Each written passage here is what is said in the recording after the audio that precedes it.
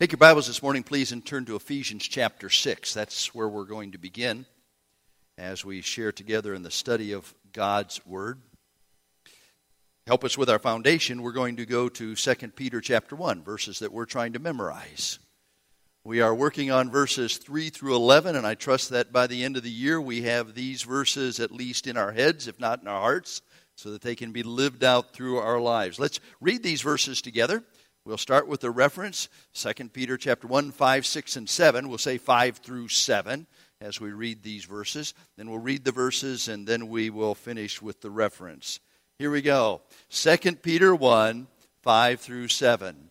For this very reason, make every effort to supplement your faith with virtue, and virtue with knowledge, and knowledge with self-control, and self-control with steadfastness, and steadfastness with godliness, and godliness with brotherly affection, and brotherly affection with love. 2 Peter 1, 5 through 7.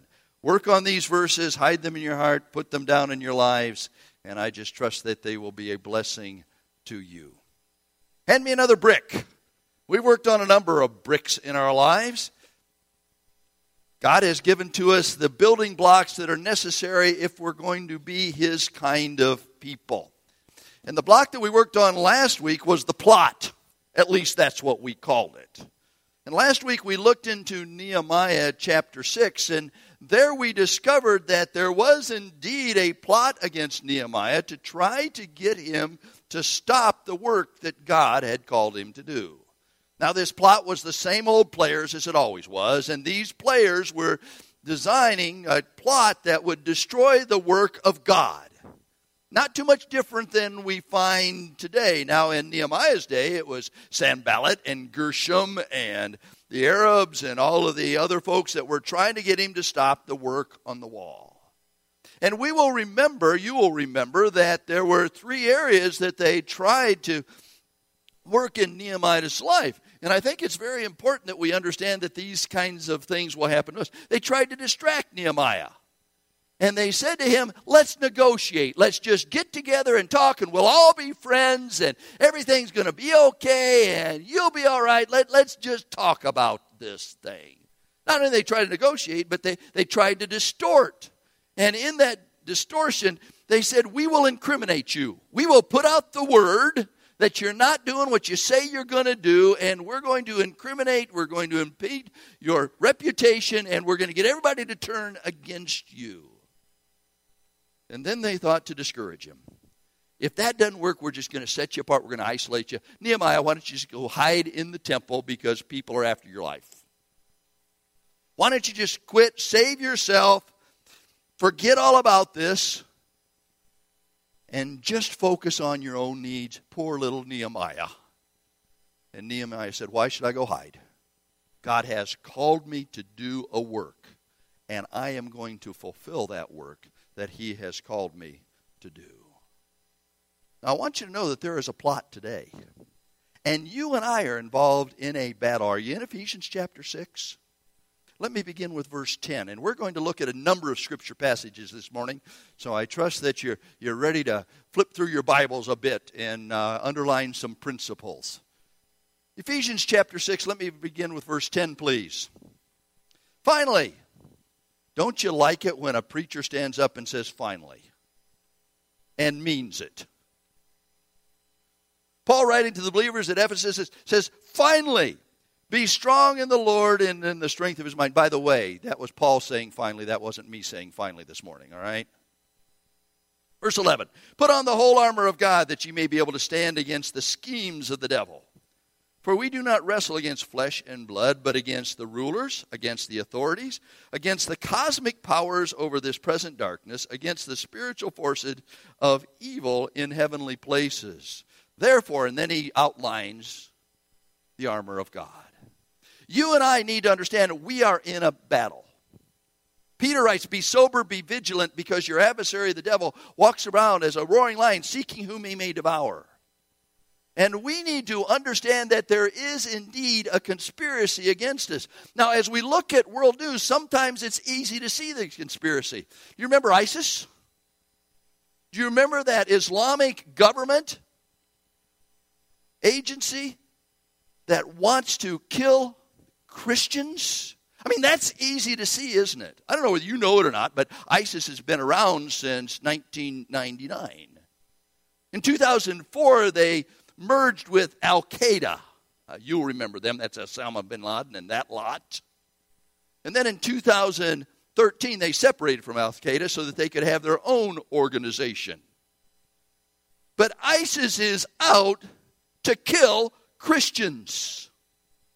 They are an Islamic terrorist group that does not believe that Christians, or any other religion for that matter, has the right to coexist. By the way, in the last 10 years, ISIS has killed over 100,000 Christians. Now, I don't know if that strikes you or not, but this should. That's one Christian every 5 minutes. We are in a battle. And although we're praying, and I trust protecting ourselves in the United States of America so that ISIS doesn't come after us. They may, but we're working on it. There are places in the world where the battle is real. And we need to understand that. But you know, the Middle East is not the only place in the world where the battle rages. And this morning we need to understand that the battle is not only in the Middle East, it's also here in the United States of America. Not in the same way as ISIS, but it's a battle for our hearts, battle for our minds, battle for our testimonies, so that we can be the kind of people that God wants us to be. There are 3 areas that I want to share with you this morning that the battle rages. The first area is this: friendship with the world. Friendship with the world. And we need to understand that the world would distract us from the task at hand. James chapter 4 says that friendship with the world is enmity against God. Whoever is a friend of the world is an enemy of God. Now you need to know this morning that the world is not our friend. This cultural system, this world system, is not something that is trying to help us live out our Christian lives. Now, there are 3 reasons that this world is not our friend. The first reason is this: the world is controlled by the evil one. You are aware of that, aren't you? This world culture in which we lived is Satan's domain. The prince of the power of the air works in the children of disobedience. And we need to understand that this world system is against us. We read in Ephesians chapter 6 that we wrestle not against flesh and blood, but against principalities, against powers, rulers of darkness of this world, spiritual wickedness in high places. That's this world. They do not intend to be our friends. Okay? Friendship with the world, enemy of God. This world is not our friends. There's a second reason.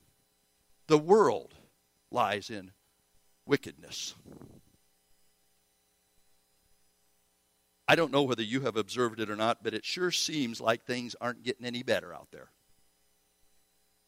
It seems like things that used to be done behind closed doors so that nobody would observe them are in our face. And I want you to know that this old world lies in wickedness. It's deteriorating. It's degrading. And you and I need to understand that this world is not going to get any better. In fact, it's going to get so bad that God is going to take His Holy Spirit out of the world. And that's the only thing that's restraining it right now. But I'm thankful that's going to happen after we're all in heaven. Because the Scripture talks about the rapture of the church, dead in Christ, rising first, and then we which are alive, caught up together to meet the Lord in the air. So shall we ever be in the Lord. And I'll tell you what, I am hoping to go by the upper taker, not the undertaker. And it's going to happen, though, folks. because this whole world lies in wickedness. And we'd better understand that. We'd better get that in our minds. Turn with me, please, to 2 Timothy chapter 3.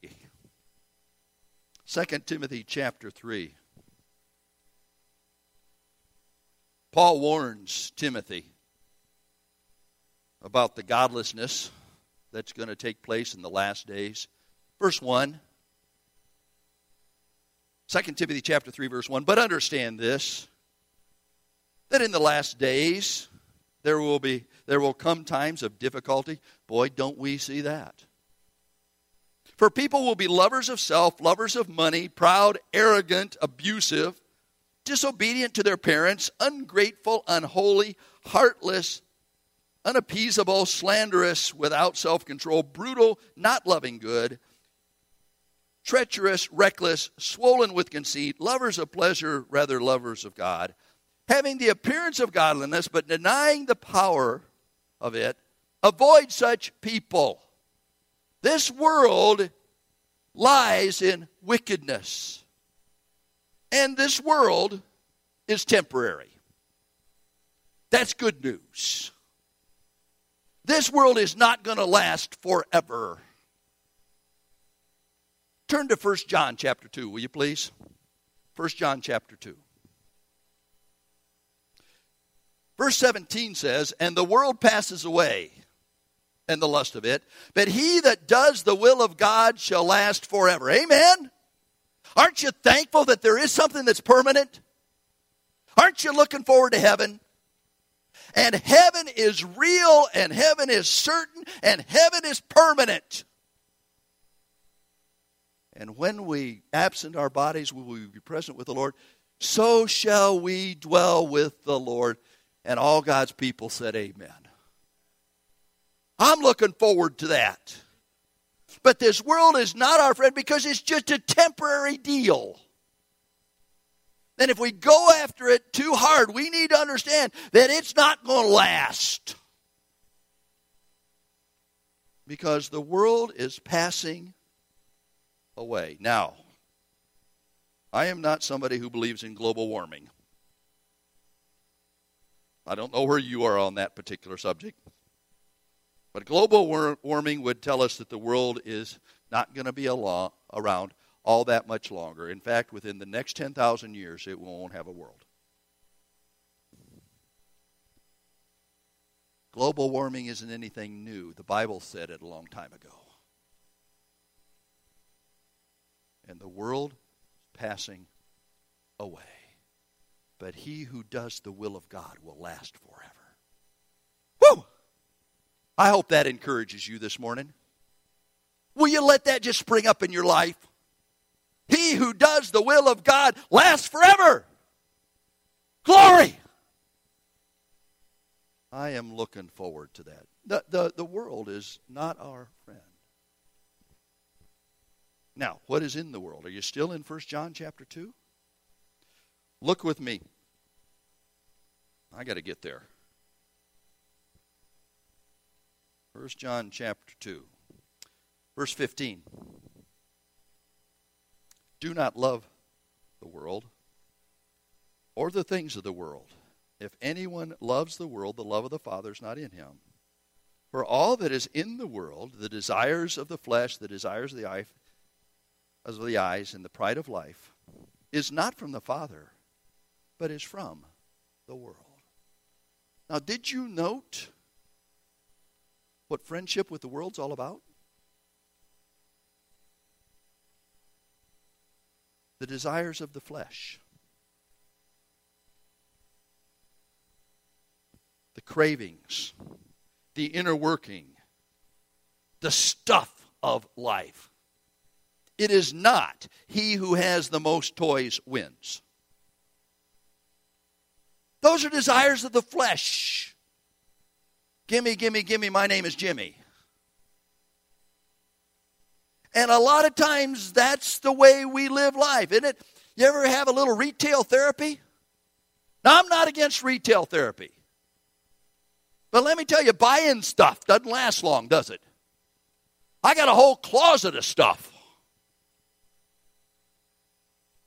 It has it made me as happy as I thought it once would. Right? The lust of the flesh. I've been on a diet for about 10 weeks. Have you noticed? Took my son and daughter-in-law and grandson to Moville yesterday. I had a scoop of ice cream. Guilt, agony. It sure was good. Had to have a scoop of ice cream. My son was buying. Had to have a scoop of ice cream. Lust of the flesh, right? Lust of the eyes. Yeah. Part of our lives. The cravings. And, Scripture talks about watching your eyes. It says, he that looks on a woman to lust after her, the same's committed adultery. The eyes can be a problem. The eyes are a gate to our souls. The psalmist says, I want to be careful what I put before my eyes. I have put things before my eyes I wish I could forget. How about you? I have allowed my eyes to see things that I shouldn't have. How about you? And I did it because I wanted it. In my case, no one has put anything in front of me and said, look at this, you need to, and forced me. Yeah, it was my own lust. It was my own sinful desire. It was my own inner workings. And frankly, today, we have a greater temptation than at any other time in history to put stuff before our eyes that we shouldn't be looking at. The computer has opened it all up for us. And all we have to do is punch a few buttons in the safety and security of our own homes. And there our eyes can lust after anything we want to lust after. The sad part, it happens to Christians just as often as it happens to unbelievers. And may I say to you this morning, if you're involved in pornography, if you can't get enough to satisfy the lust of your eyes, get some help. Because it's a problem up here and a problem in here. And there are ways that you can be helped, even if you have battled it forever and ever and ever. I'd be happy to start with you. But lust of the eyes. Jesus said the eye of the body is the light of the body. Therefore, if your eye be single, your focus is single. And what does the Scripture say we ought to set our eyes on? Looking unto Jesus. That's an eye thing, right?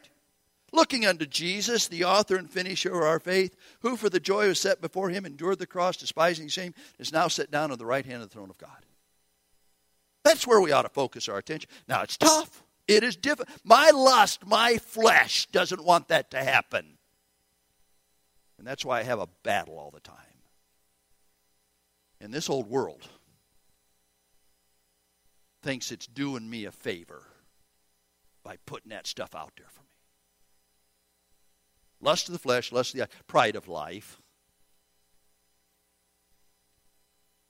boastfulness of stuff in my life, things that I think I want, things that will satisfy, make me somebody. That's the world, folks. And friendship with the world makes us an enemy. The world doesn't want to be our friends. We're in a battle, right? We're in a battle. And we'd better know that. Not only are we in a battle that wants to distract us, friendship with the world, we're in a battle that wants to distort the truth. Turn over to 1 Peter chapter 2, will you please? 1 Peter chapter 2.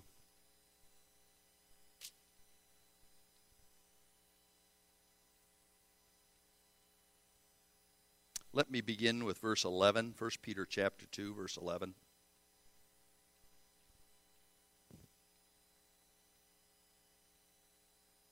Beloved, I urge you as sojourners and exiles.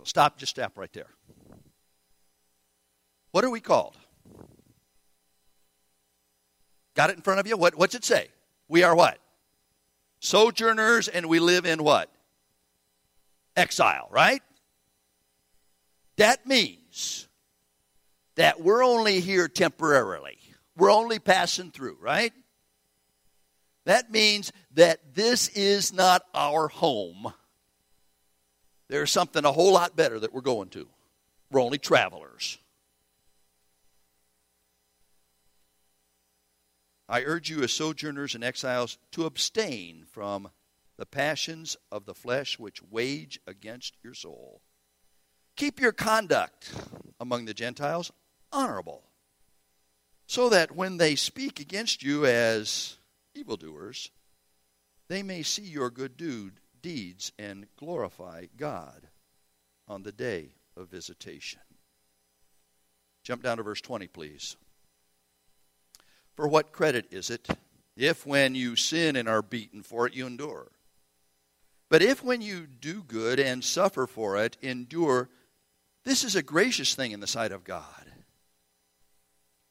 For to this you were called, because Christ also suffered for you, leaving you an example, so that you might follow in his steps. You've seen the WWJD, right? What would Jesus do? They're on T-shirts. I have a hat that says it. They're on bracelets. WWG. What would Jesus do? Right? Do you see here in 1 Peter where we're told to follow in his steps and how it is associated with suffering? I don't know about that. I don't know whether I signed up for that one or not.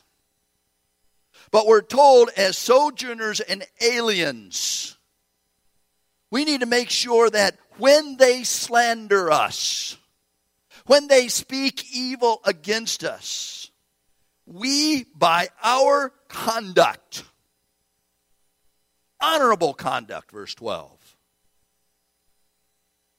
live a life that so pleases God it puts them to shame. Amen? The world is out to slander us. You remember this picture? 1987. This is a crucifix that was submerged in urine.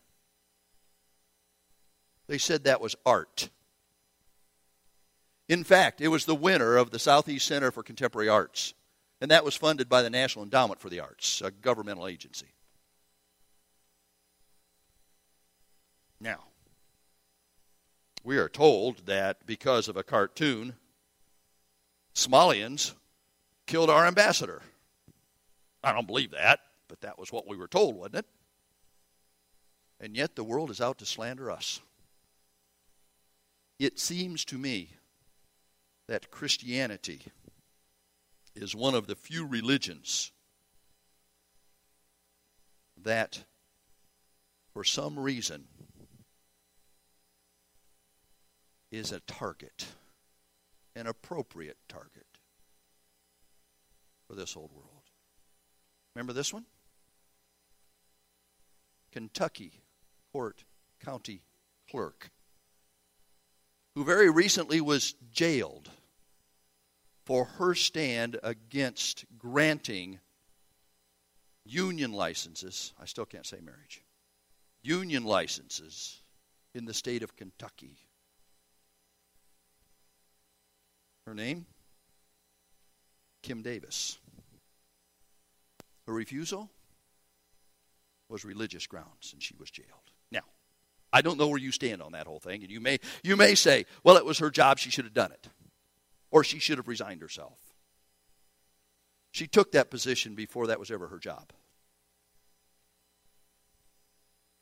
Point is, she stood up and said, as a Christian, I cannot do this.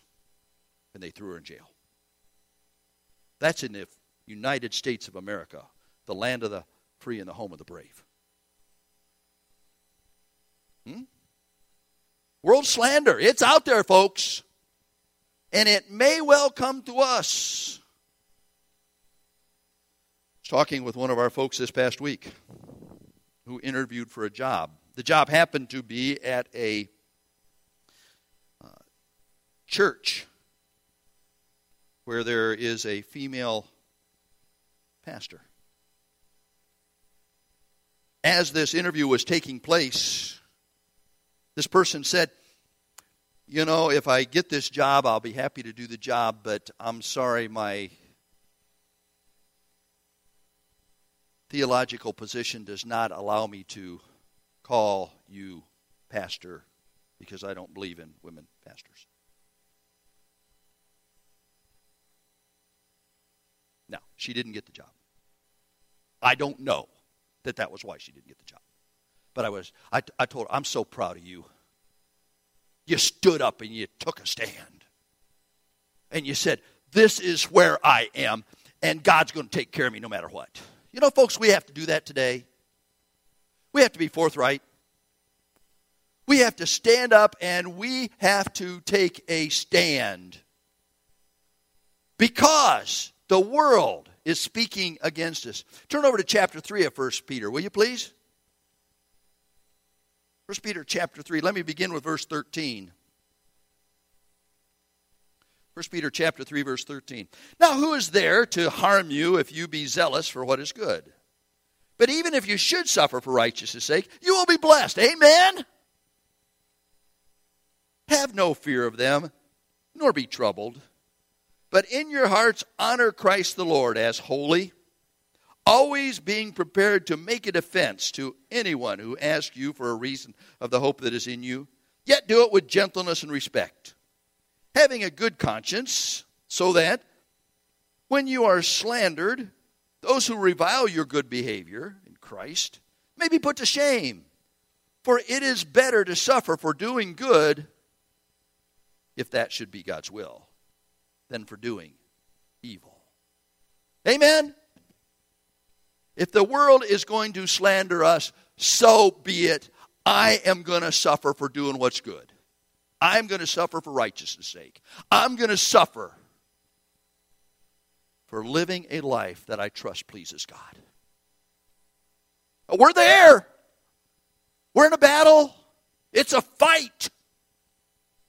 Do not get comfortable, because the enemy will do all it can to overtake us. One more passage of Scripture, please. 2 Corinthians chapter 11. Turn there. 2 Corinthians chapter 11.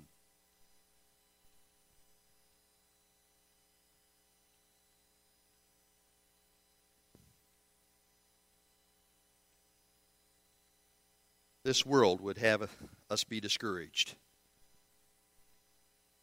Discouraged because of the world's religion.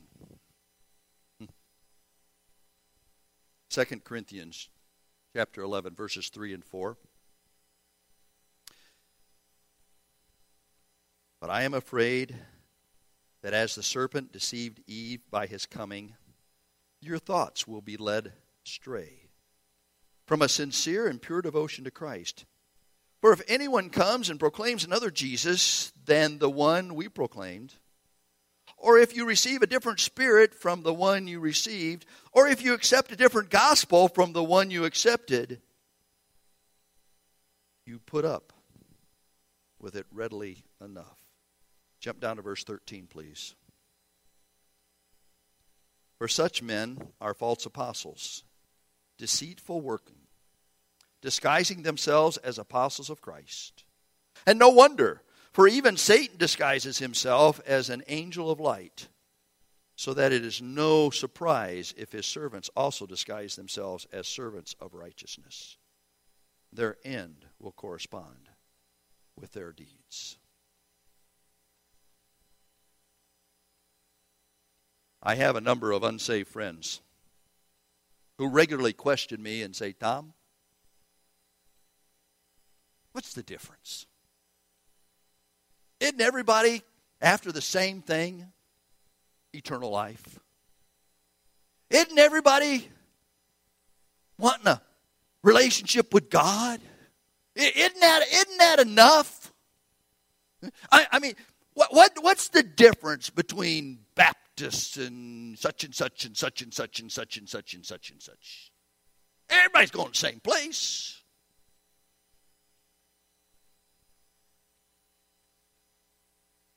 We have in our country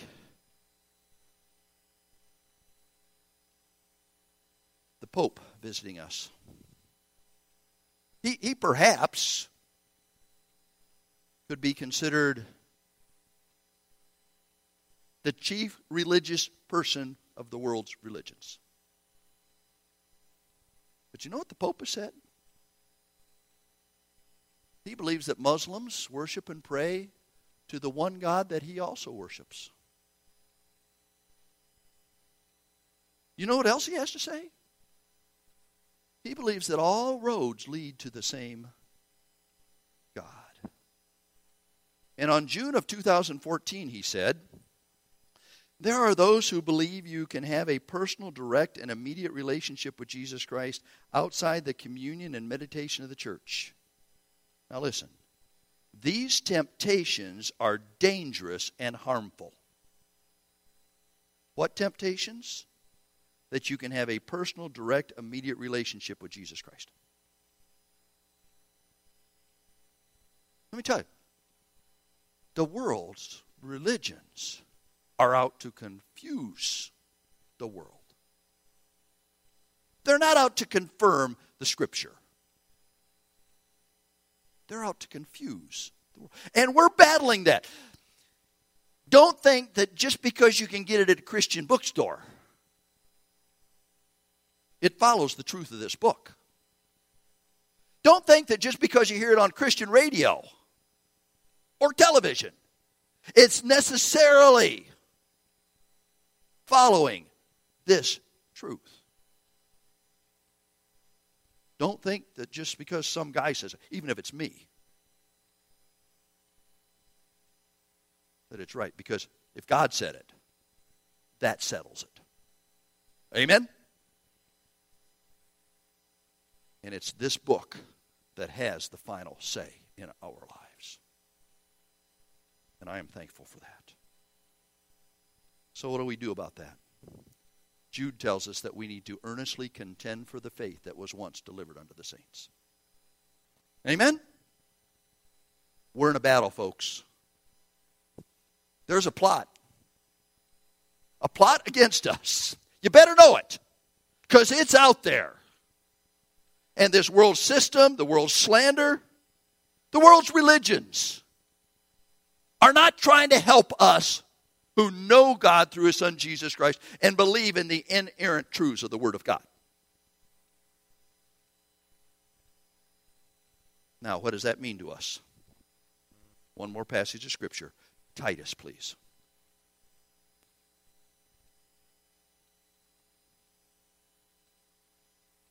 Titus chapter 2.